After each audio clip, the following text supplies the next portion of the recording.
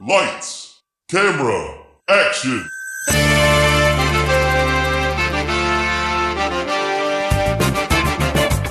Hello, Internet, and welcome to Table Reads, the podcast where we take scripts that have never been filmed and read them so that you might experience the joy of terrible writing that Hollywood has tried to deny you.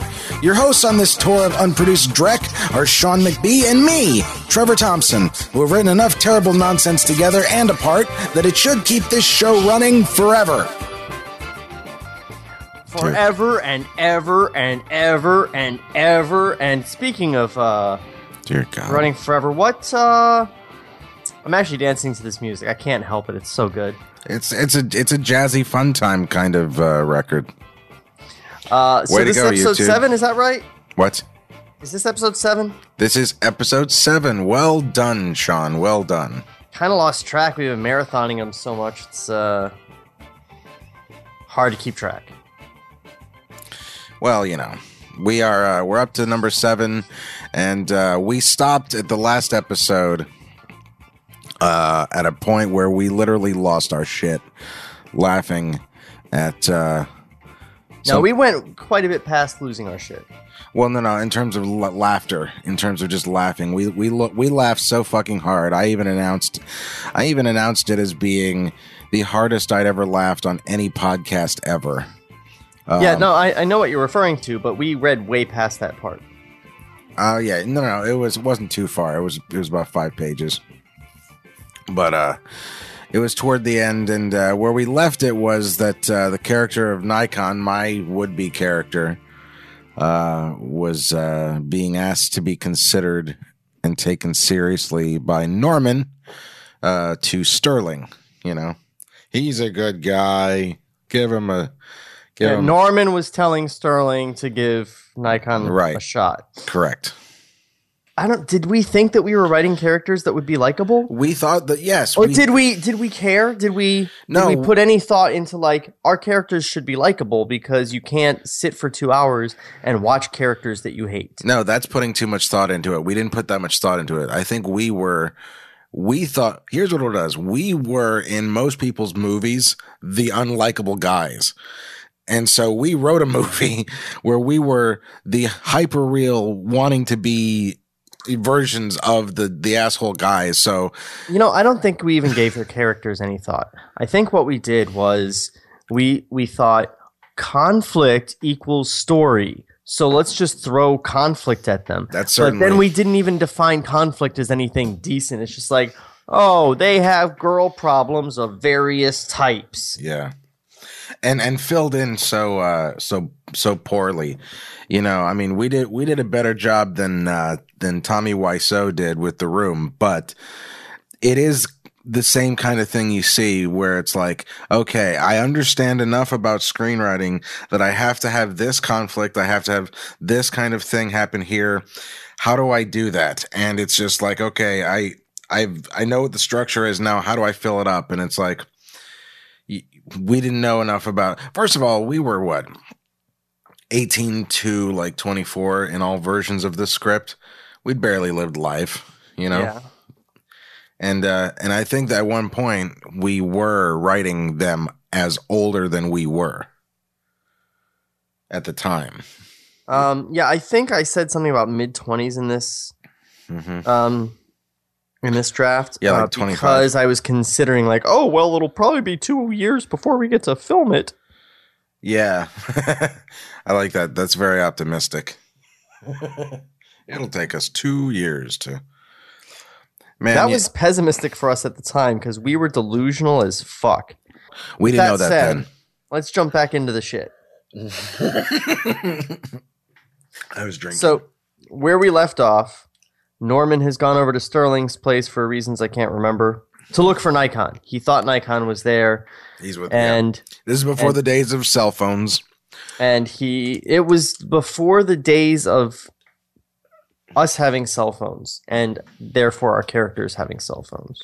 Well, because I just read something from high school. Yeah, Zach Morris had a cell phone in the early 90s. I just read something from high school where I wrote a character with a cell phone. Oh, really? Yeah. Did we know somebody with a cell phone? Not at that time, I don't think. But anyway, he went there to find Nikon, who was not there. And he's like, hey, you should Do him. hear him out and really think about what he says. He's a good guy. And she's like, I know he is.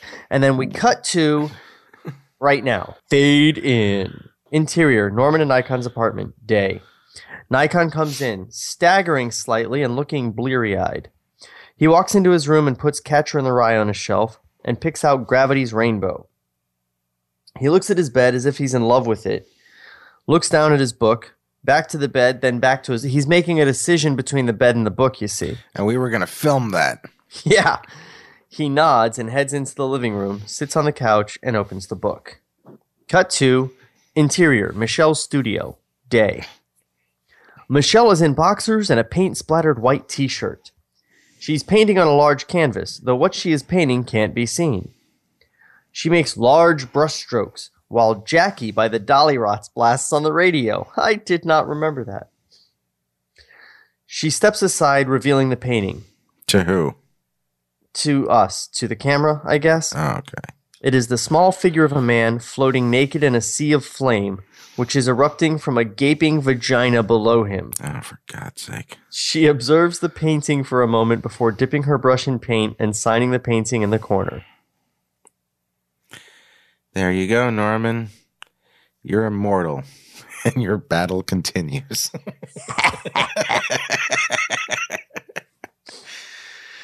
Cut to interior, Sterling's apartment, day.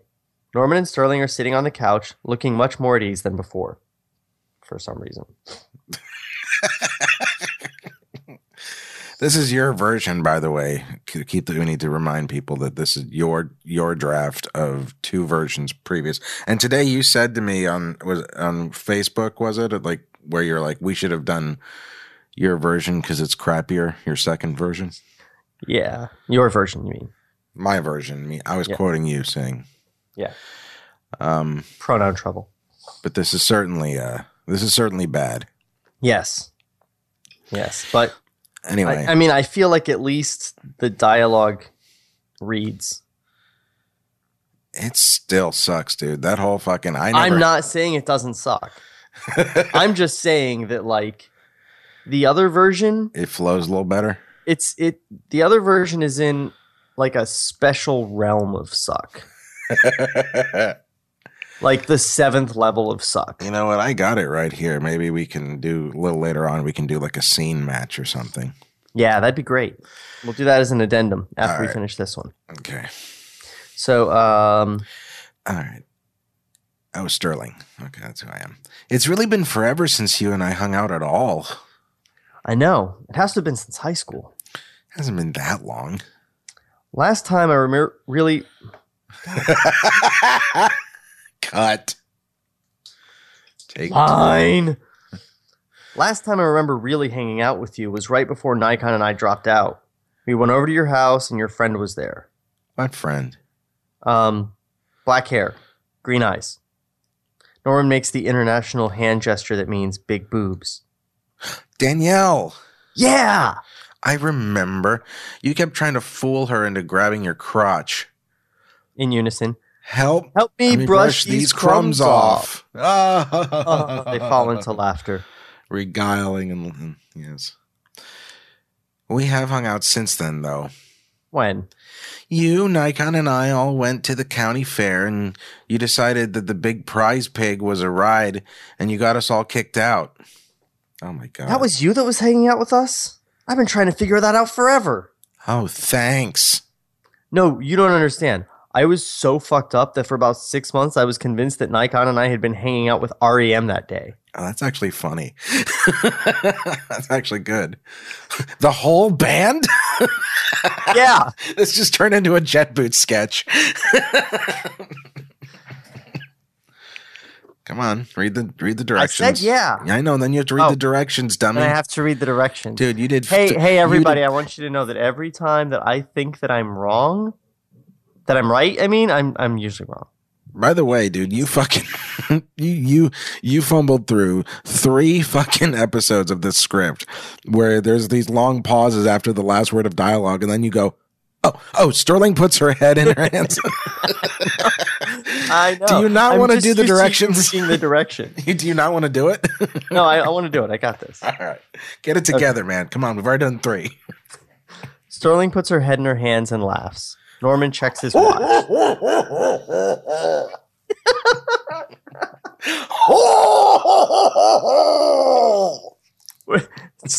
Is Salacious Crumb there too? Yes, I wanted to sound like that guy on that fucking Gorillaz record, Dr. Feelgood or whatever it is. Sterling puts her head in her hands and laughs. Norman checks his watch. Well, on that note, I think I'd better try to find a Nikon. To find a Nikon? Just go to the camera store, stupid. Okay, have fun and stop by again, okay? Will do. They hug and Norman leaves. Cut 2, interior, Norman and Nikon's apartment, day. Nikon is still on the couch, his head tilted back and his mouth open in a quiet snore. Gravity's rainbow is in his lap, one limp hand on top of it, keeping it open. The record player is emitting a rhythmic scratching noise as the needle goes around the blank space before the label.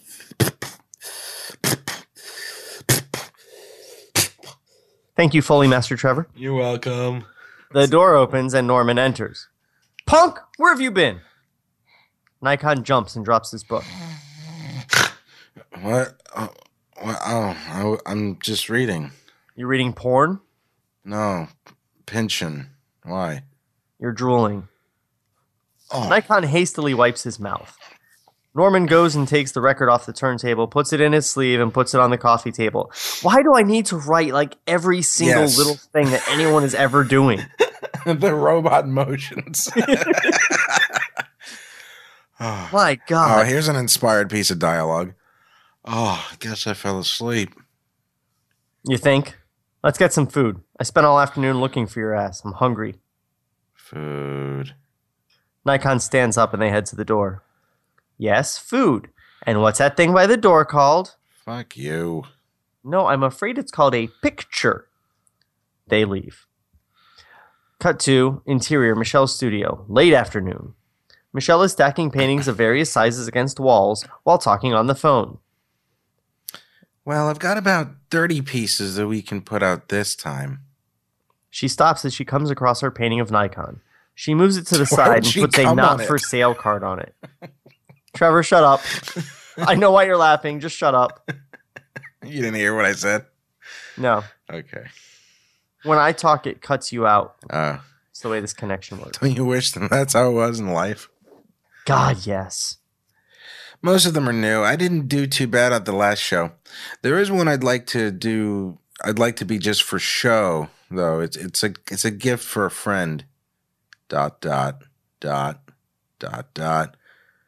Great, thanks. Hey, I have to go. I'll send you a list of the pieces and prices tomorrow. Okay, bye. She grabs her keys and heads out the door. So, I guess this was our go-to at the time. Yeah. Like, what jobs do girls do? They're painters. Yeah. Anyway, interior, Michelle's car, late afternoon. Why did you sing that like it was a jingle? Because this is our new product. Oh. Michelle's part car of the afternoon before it's dark. Threesome at 3. Michelle's car, late afternoon. Michelle is driving and singing along to This Crush by the Dollyrots. What the fuck? Is the Dollyrots the only band in this universe? Yes. Other than REM? And John Lennon. And John Lennon, yeah. I forgot. Forgot about that major plot point we had there. Spoilers. Not many people can forget about John Lennon. I'm good at stuff. Singing along to This Crush by the Dollyrots. She pulls up and parks at Randall's Grill. Exterior, Norman and Nikon's apartment, late afternoon. Michelle knocks on the door. When there is no answer, she knocks again. When there is still no answer, she tries the knob and opens the door. Interior, Norman and Icon's apartment, late afternoon. Michelle pokes her head in the door. Nike? She walks in and closes the door behind her, because that's what you do when nobody's home.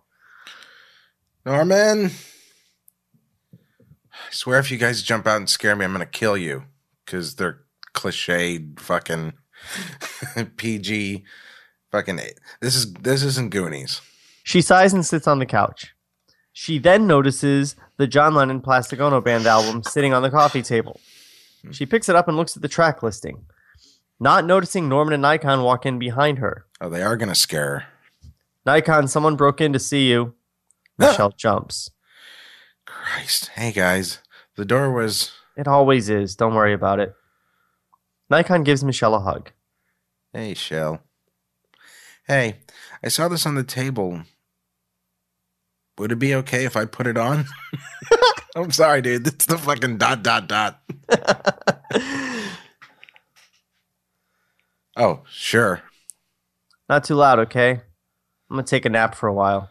Yeah, it is the middle of the day, and I am 25, so...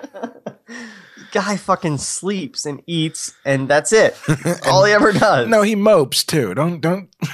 He mopes and writes. He does things that are one syllable and have an S at the end. Oh, Sleeps, eats, mopes, writes. I'm going to take a nap for a while. No problem. Michelle goes to the record player and cues up a song as Norman heads to his room. Just as he's getting ready to close his door, he notices that the song is Love, and he goes back out to the living room. Michelle is sitting on the floor, a huge smile on her face. As John starts singing, she sings along. A smile creeps on Norman's face, and he watches her sing along. Oh, fuck you. So the whole thing is that, like, she loves this thing, too. She loves this, and that's, like, does Norman, like, see her for who she is or something? I don't know. Let's see. Ah, fuck me. Please don't let that be this. That would... Nikon sees how Norman is looking at Michelle and retreats into his room unnoticed by the others. Oh, fuck off. Michelle opens her eyes and looks up. Seeing Norman standing there, she smiles a little nervously. I love this song. Yeah, you know all the words. Can I just say, in your draft of the screenplay for this scene, oh, God. you wrote out all the words. Oh, really? With big spaces and dots. Of course. Why wouldn't you?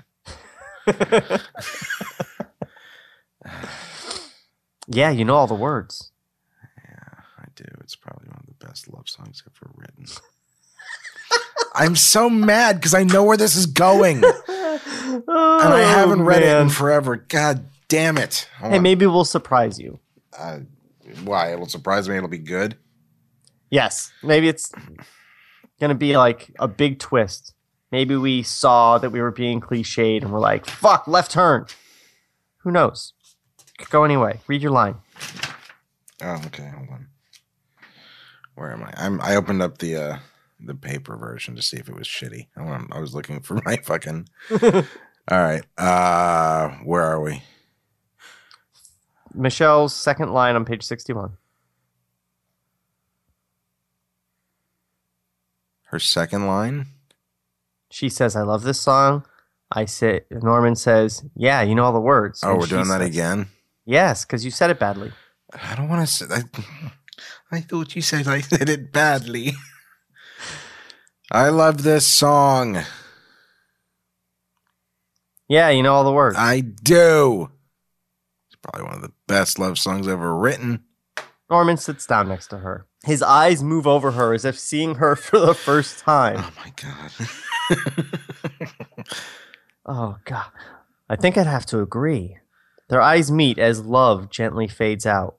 They just look at one another like that, small smiles on their face, until Well starts, the record skipping the first chord over and over again.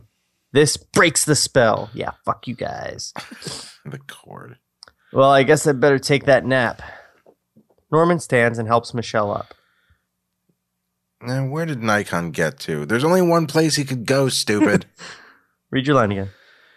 Now, where did Nikon get to? Nikon! Get out here and stop being rude. You have company. Like, oh. Oh, Nikon we both made the same mistake. Nikon comes out. Yeah, this script is full of them. Nikon comes out, peeking around the corner for a second first. What were you doing in there? I was, Jacking off. The group erupts into brief laughter. Ha ha ha ha!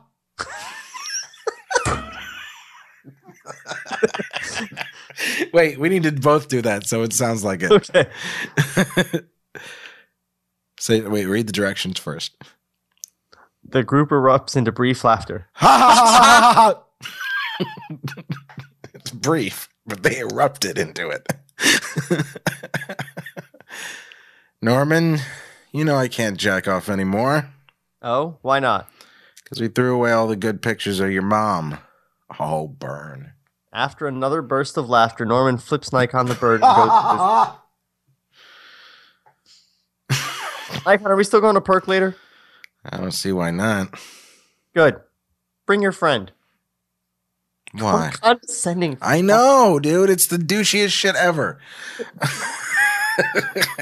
Bring your friend. Bring your friend. Suddenly I notice she has the boobs.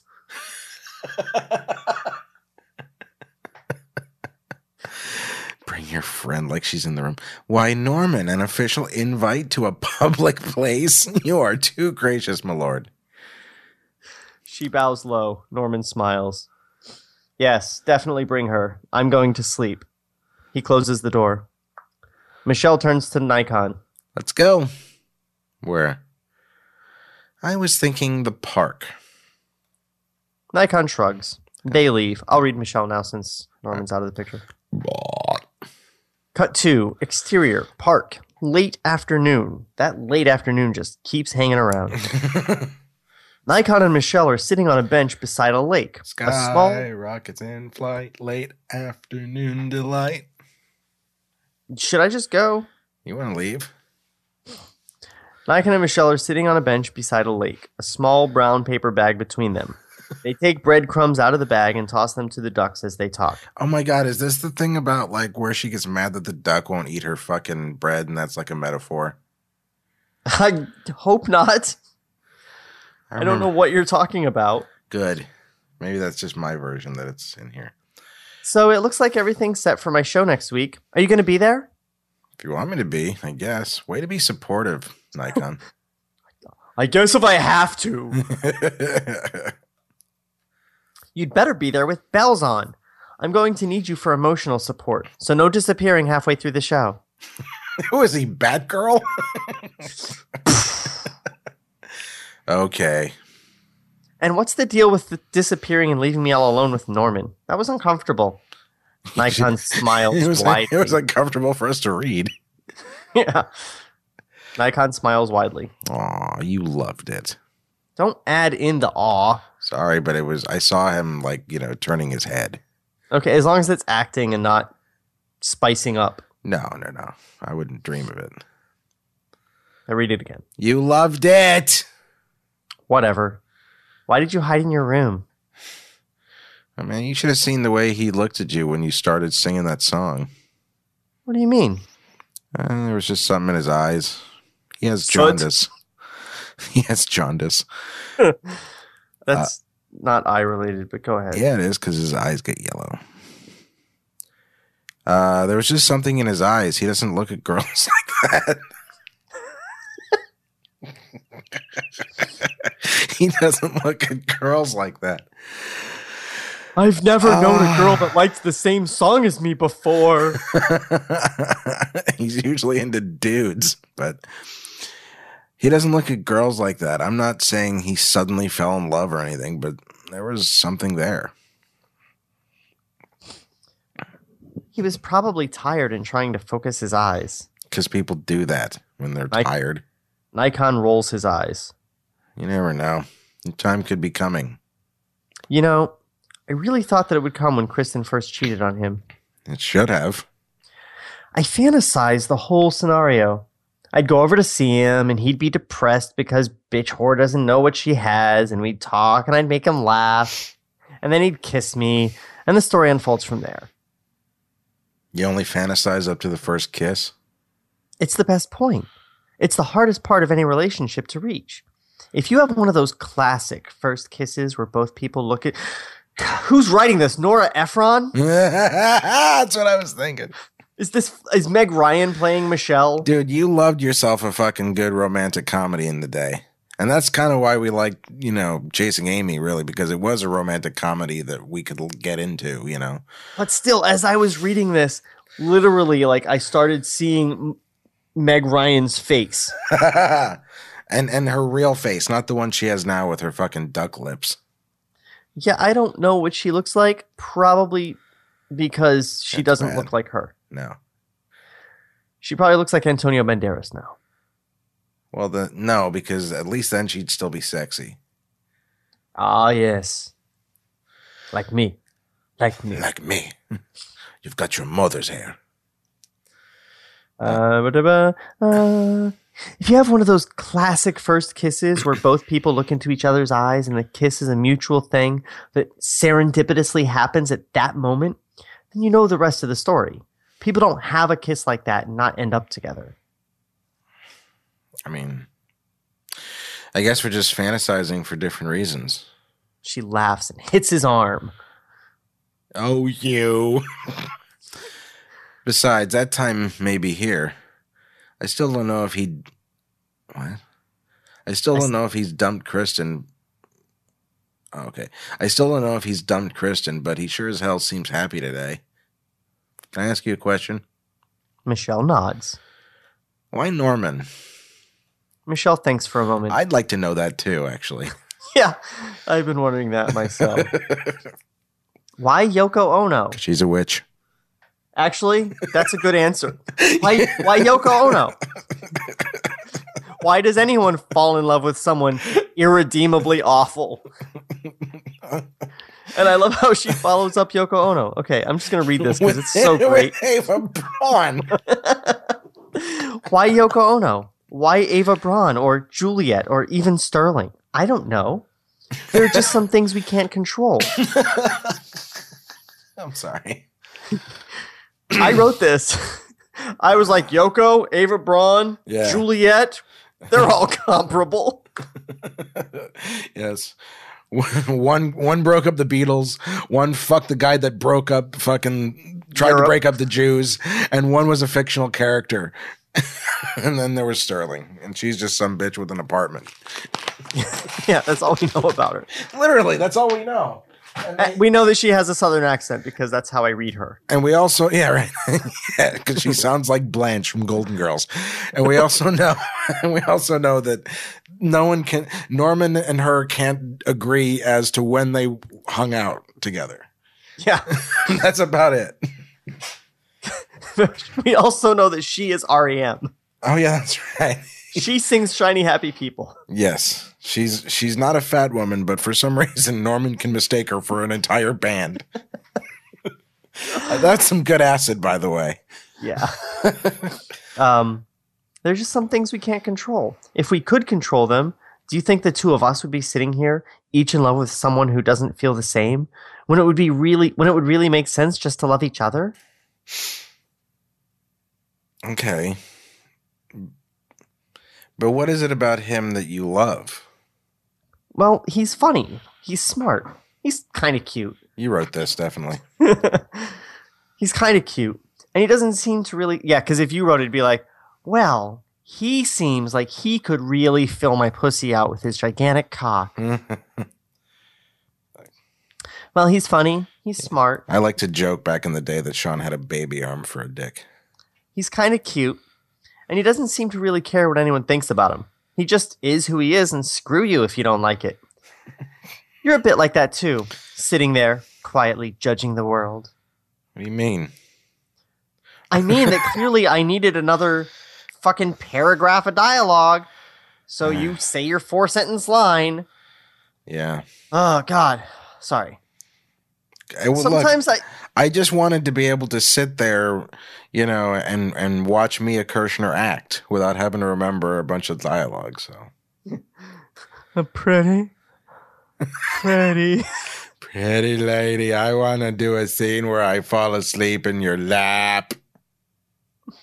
And by lap, I mean vagina. I would never fall. If I was in her vagina, the last thing I would do is fall asleep. That's true, I guess. Sometimes I like to just watch you and try to figure out what you're thinking. Creep. While you're asleep, you know. Figure out what you're thinking. Most of the time, I figure that you're looking at everyone that walks by and judging them in some small way. And I see you listening to people's conversations for no reason other than the fact that they can't keep their voices down. And every so often, your lips will twist into a little sneer because you can't bear to be on the same planet with people so insipid.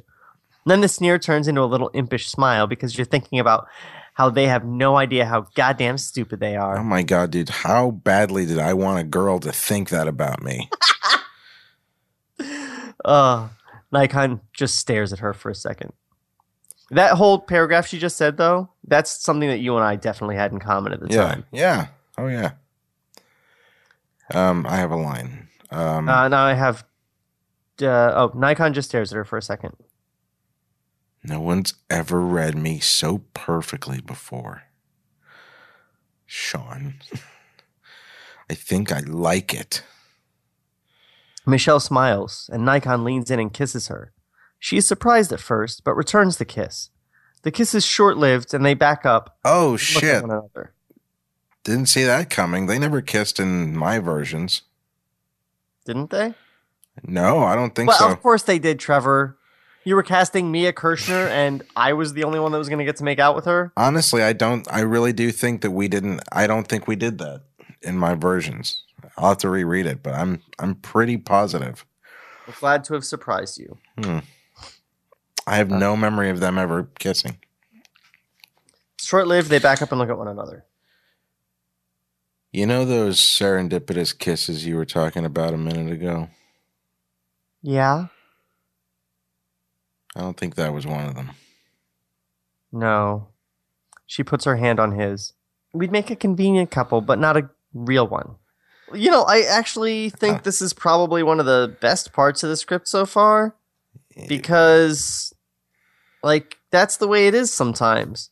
Is it? Sometimes two people, like, everyone says they should be dating, but the spark just isn't there. Dude. But Nikon should have been like, that was amazing. We should try the sex part and see how that sparks. Yeah.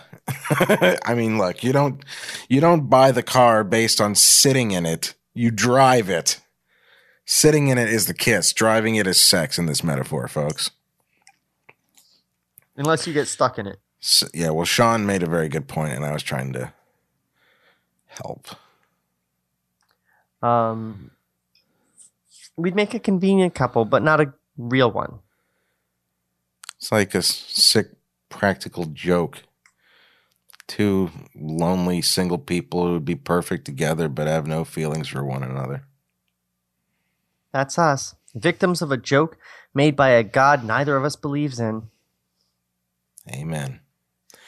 Cut to Bullshit. Title card. Someone infiltrated my path of electrical pain. That is not a lyric, by the way. I don't know why that's there. Cut to exterior, perk, night. Norman, Nikon, and Michelle are sitting at a table. At an outside table. At an outside table. Because exterior didn't get that across. Dominic comes out carrying a drink for each of them and sets them around the table. The trio are already in conversation. Oh, here's the man! Dominic Dirty Harry Goldberg. Stop. You'll make me blush. Wait, wasn't I doing him as Dice earlier? Yes. Okay. Yes. Stop. You'll make me blush. Tell Michelle about your tough guy annex. Oh, come off it. Please? All right, hold on. I have to get in character. He turns around and does the readjusting thing that comic impersonators seem to find necessary before turning into Jack Nicholson. Which, by the way, Dice did, so it's perfect. Dom tells the best stories. Dominic turns around, his brow low and mouth turned down, looking as much like an Australopithecus as humanly possible. He switches between this and a haughty face as he impersonates both Steve and Norman, the latter in a snobbish British accent. Wait, he's doing Norman as a British accent? Yeah. Okay. Snobby and British. Hey, you Norman? Why, no, good dear sir. I am but a humble coffee patron attempting to That's enjoy... not a British accent. No, but I'm doing Dice, how Dice would do a British accent. No, don't do it. Just read it the way Dominic's doing it. Like, no, dear sir. I know how to do it. I just wanted to see how long you'd let me do it like that. You Norman? Why, no, dear sir. I am but a humble coffee patron attempting to enjoy the evening. Me am Thag. Congratulations. You win a cruise for 2 back to your table. Thag fuck girl. Fuck girl. Thag fuck girl. And I'm sure we can all see your exploits on the Nature Channel. Now please, leave as your noxious breath is taking away from my enjoyment of this fine coffee as prepared by world-renowned coffee aficionado Dominic Goldberg. Tag fuck Norman's girl. Tag fuck Norman's girl. This is an outrage, sir. I demand satisfaction on the field of honor. Dominic acts as if he is jumping into the scene anew as he introduces a new character, a dashing hero type. Bombadam? Bum-ba-dum! Oh, sorry. Bum-ba-dum! Hold, Sir Norman! I shall away with this vile excuse for humanity. But lo, his friends come to his aid. No matter, I shall vanquish them all with my golden coffee spoon of righteousness. Away, vile fiends! Back to the pits of darkness from whence ye came! Lord Dominic, thou art the saviour of this realm, and in reward, maybe I'll pay off my tab before thou art withered with age and can no longer spend such a bounty. Dominic becomes his normal self once again. The day was fucking saved. The end. Norman, Nikon, and Michelle applaud, accompanied by a few people from other tables. Dominic bows low. No, about the last part of that story. Good luck. I'm broke. We can't all get the happy ending. He jerks off. He goes back inside. Hey, jerk off face. How about paying your tab? He goes back inside. Because you're a jerk off. Wow, no wonder you guys love this place. So how accurate was that rendition? I felt like it was happening all over again. Really did. Oh yeah, Dom has an amazing memory for detail. He does these impersonations. I swear you'd think he was the real people. If there was anything I remember differently, it was due to my flawed memory. That was exactly how it went down. Right. I guess I'll have to take your word for it. They just sit and sip their coffee for a moment. Golden coffee spoon of righteousness. They fall into a fit of the giggles. Norman even chokes on his coffee. Exterior That's perk. Sean patting himself on the back, by the way. Yeah. It's like, oh, golden coffee spoon of righteousness. How funny is that? You know what? I bet that character thinks it's so funny.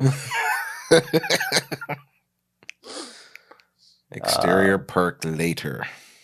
Norman, Nikon, and Michelle are sitting around the same table as before. Because why would they leave? Move to You remember that when we used to go to Central Park and it'd be like, oh, dude, you guys, we've been here for an hour. It's time to play table chairs or whatever. Dun, dun, dun, dun, dun, dun. Table chairs? Instead of musical chairs. Musical tables. Musical tables. That's what I meant to say. Table chairs. Oh, I'm so glad this episode's almost over. Oh, man. Sitting at the same table as before, except that it's barely visible beneath a stack of coffee mugs and pastry plates. There are only a few other patrons left by this time. They were eating pastries and telling jokes. There are only a few other patrons left by this time. Most of the tables now abandoned for beds. No. Gone with the Wind should win an award for being the most overrated film of all time. I'd still agree with that, by the way. I do, also. Yeah. What are you smoking? It's a classic. It's a classically long example of how boring a film can be. The only thing that redeems it at all is the art direction. It's just beautifully composed visually. You just hate it because everyone loves it. Not true.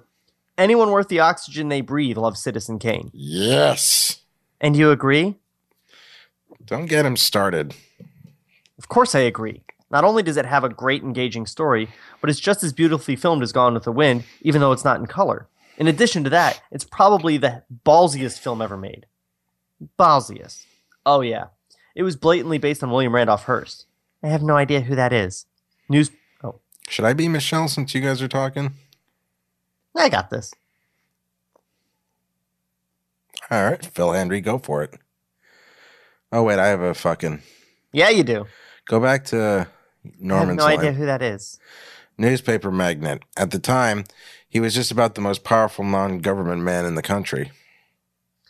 And at the time, the most powerful guy in the U.S. was essentially, by default, the most powerful in the world.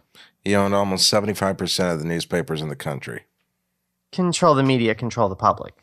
Exactly. So Orson Welles barely disguised his name, didn't even try to disguise his occupation, and painted him as this power-hungry newspaper despot who may as well have been trying for world domination. Needless to say, it probably never saw a positive review in any American newspaper. And it bombed. Orson Welles spent the rest of his career whoring himself out to commercials and frozen peas just to fund his films.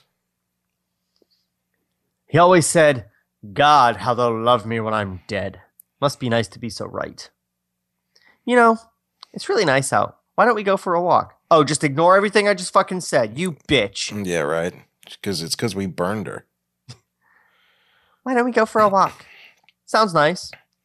You guys go. I'm going to stay and get some reading done. That's a book? Christ, I thought you were hauling around a piece of the Berlin Wall. You better start reading right now if you plan on finishing before your eyesight goes. That's the idea. Norman turns to Michelle. Shall we? Lead the way. They walk off. I'll be Michelle now. You can be Michelle now, yes. Exterior, Hayden Street, night. Norman and Michelle are walking down the middle of the street, which is completely free of cars at this hour. We did that all the time. Yep. Behind them, receding in the distance, is the coffee shop. So where does this well of film knowledge come from? When you lead a lifestyle like mine, you get a lot of time for watching movies. And getting free rentals helps. You know, I've always wondered how you guys do that. You get people to give you stuff for free all the time. I don't. They just do. It's not like I ask or anything. I'm just personable. No, you're not. You're an asshole. That's the first thing she said. It's been right in this whole script. No, you're not. You're an asshole. And I mean that in the sweetest possible way. No, I'm not an asshole at all. I'm an elitist snob. Huge difference. Oh, enlighten me. This is biographical right here. Yeah. Like, clearly. Like, the getting free shit, free rentals. Yeah. Like, that's totally us. This literally is a page right out of our lives at the time. Yeah. We were writing what we knew. Oh, my God. How come this wasn't successful? Because our lives were not entertaining. Yeah. Matt Damon was lucky enough to know all about being a poor yet genius Plus, janitor. Plus, if we were like Kevin Smith, I mean, he was like, my life's boring, but I can make one entertaining day at a convenience store. I can do that. Yeah. And we were like, no, we need to have a whole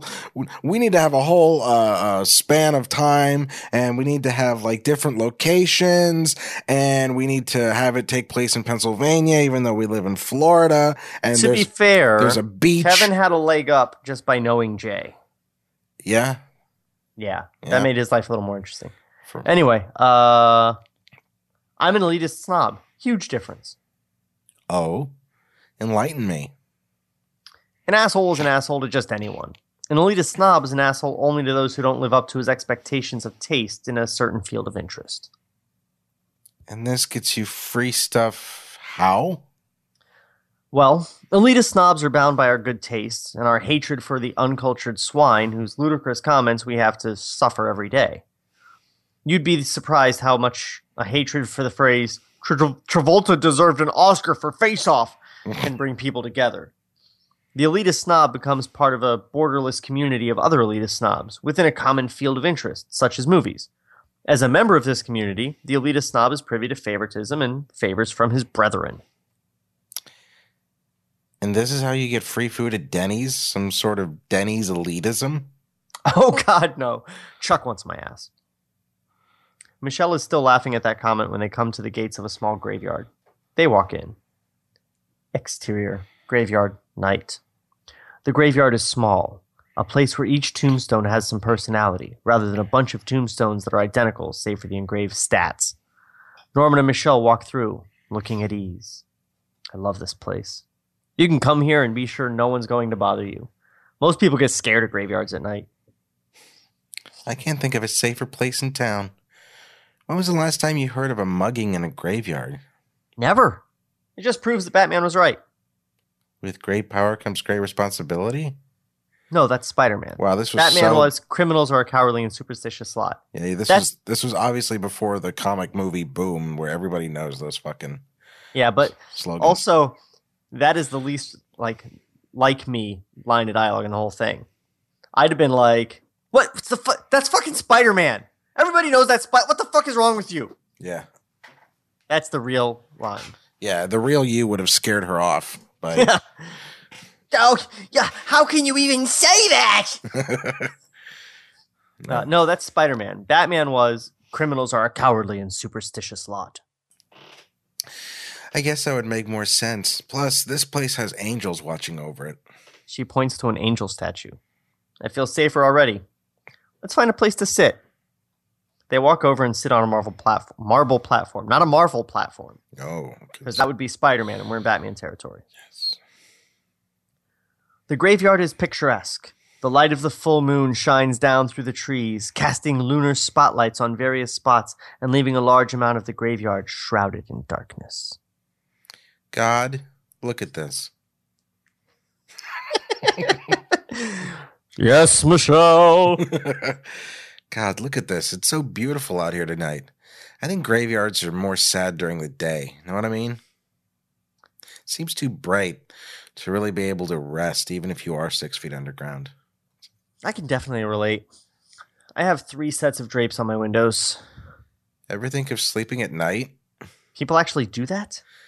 In remote regions of the world, I hear they do, yes. Michelle casually looks up and notices the moon. It's full. Wow, look. She grabs Norman by his shirt collar and pulls him backward with her, tumbling to rest on their backs, looking up on the marble platform. You. Oof. What am I looking at? The moon. Dude, this is killing me. That's the whole idea. Keep going. Yeah, but we're like at an hour. I'm 5. trying to kill you. Keep going. Yeah, but didn't you also want to keep these under an hour? Yeah, we got time. All right. Yeah, it's been over an hour. No, we got 11 minutes. Do we really? Yeah, I didn't start timing it until we got to the, almost starting the actual script. Oh, okay. You're going to do that. Farts. Where are we? Oof, what am I looking at? The moon, the sky, the clouds. I'm an artist.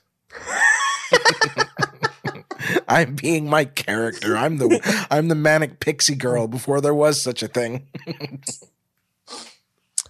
She puts her hands behind her head as a pillow substitute. Norman follows her lead. If we did this now, she'd be played by Zooey Deschanel. Yeah. Yeah. She puts her hands behind her head as a pillow substitute. Norman follows her lead. They look up at the sky as they talk. Do you think Norman looks at her first to see that she's doing it and then puts his fucking hands behind his head because you're writing every little thing that happens. Oh, that's a good idea. I never thought of not putting my head on the rock and looking straight up, like with my head straight back. No humanity whatsoever. Are you very much into John Lennon? I wanted to give him my virginity when I was 10. Really? Oh, completely. Then my mom informed me that he had been dead since the day before my 2nd birthday. I can see how that might make a relationship a little difficult. Yeah. Otherwise, a 50-year-old and a 10-year-old could be perfectly happy together. So you've always been a fan? Oh, as long as I can remember. It started as a Beatles thing. I don't think I heard any of his solo stuff until at least high school, but when I did, there was no going back to A Hard Day's Night for me. That's really cool. Stupid, but cool. I just wanted that to be his whole line. Oh, okay. That's really cool. I never really listened to any before the other day, but that song Love, wow. It's one of his best as far as I'm concerned.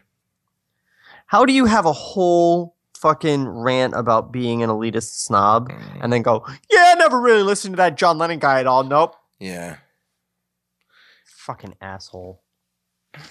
Well, that's why that's what I mean when it's like, you know, paint by numbers in terms of the things that we needed to have the characters have or whatever in order to do this certain thing. And it was like, well, you know, since we're hanging him noticing on the fact that he, you know, she also likes this song that Nikon likes, that he finds or whatever, we can't have Norman know anything about John Lennon because for some reason it can't be. He needs to be the expositional foil. And it can't just be that he likes John Lennon. He just never heard that song before either for some reason. Like he has to have never listened to the Beatles. What's a Beatle? Exactly. I've never even heard of the Bug. Yeah. It's one of the best far songs. They turn and look at one another as they speak. I couldn't believe how simple it was. Songs are so full of metaphors that try to convey what love is and how it feels, but John Lennon came right out and said it. He put it in such simple terms, yet explained it all perfectly. I wouldn't say perfectly. He was singing it as someone completely content with his lover. So it's perfect in that respect, but there's a lot more than that. Like, what about when love feels like when it's not mutual or when it is mutual, but you still can't be together, or when the one you love dies? Love isn't about those things. Yes. Even unrequited love makes you feel alive when you just focus on the love. I'm not following you. It sucks loving someone who doesn't love you, but that hurt isn't caused by love. Think about the last guy you were in love with who didn't feel the same. Really think about him. You know, focus. Who is it? No, sorry. This was so on the nose, I had to like really point it out. What were you talking about? Think about the last guy you were in love with who didn't feel the same. Says the guy that she's in love with that doesn't feel the same. Oh, yeah. But that's what we were trying to do, actually. We were trying to be clever. Trying, yes. Yeah. But that hurt isn't caused by love. Think about the last guy you were in love with that didn't feel the same. When you thought about him, just him, and how you felt about him, did it make you smile? Picturing his face? She begins to smile now, her eyes closing for a moment. When she opens them, her and Norman are looking directly into each other's eyes, mere inches apart. It makes you happy being in love. What sucks is when your head gets involved. Then disappointment at what can't be seeps in, and maybe it's disguised as a byproduct of love, but it's not. It's just disappointment. If you only think about the love itself or the object of that love, then the song is right. Michelle smiles. It's contagious, and Norman is smiling slightly also as he looks into Michelle's eyes. Their noses touch ever so slightly, and as their noses begin to slowly slide alongside one another, Norman abruptly looks back up to the moon. That's how I think about me and Kristen. We have our problems, but when I think about how I feel about her, just my feelings, that's when she makes me happy, and I know that things will work themselves out in the end. Michelle looks back up to the sky as well, and a single tear rolls down her cheek, unnoticed by Norman. I'm glad, and you're gay as fuck. So let's cut this off here. Yeah. Oh my God. I can't. We are at the height. Another word, dude. We are at the height of outrage for me right now. A single tear rolls down her cheek. Oh, fuck off. I mean, bravo to any actress that can pull that kind of shit off, but fuck. Why? Ugh. I'm trying to think. I mean, that's one of the few things where an audience member would just go, "Oh, you're fucking kidding me." Yeah. All right, so that's our stopping point for this episode.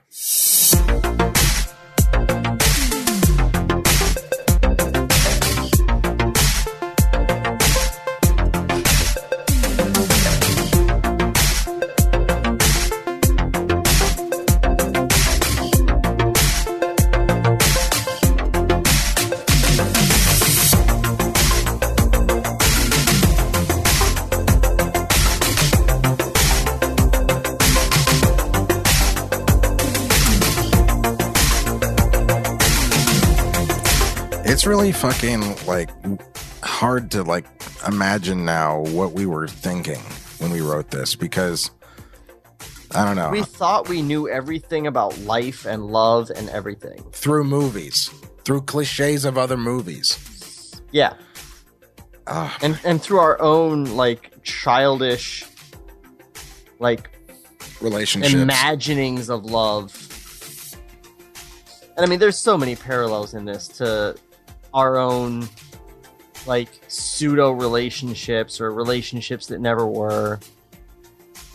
Like my whole 4 years long infatuation with Tiff, it's played out in there, and like it's so obvious to like, I mean, obvious is not obvious to like an audience member because they don't know what we, you know, who we know and what we've done. But I mean, I guess I can see how we were really trying to write what we knew, but what we knew just wasn't that interesting, or we didn't pay enough attention to it to really know what it was.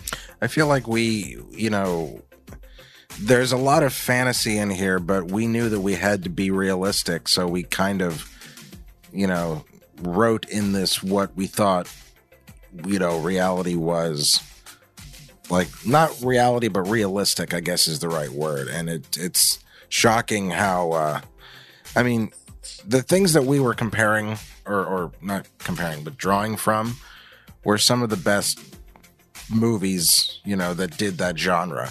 We were trying to copy the best of the best. It was like, well, that's what you got to copy. Yeah, you got to copy the best. And the thing about that is that when you don't, when what you do isn't the best, but it's copying the best, it really shows when it's not so good. The things that suck about it.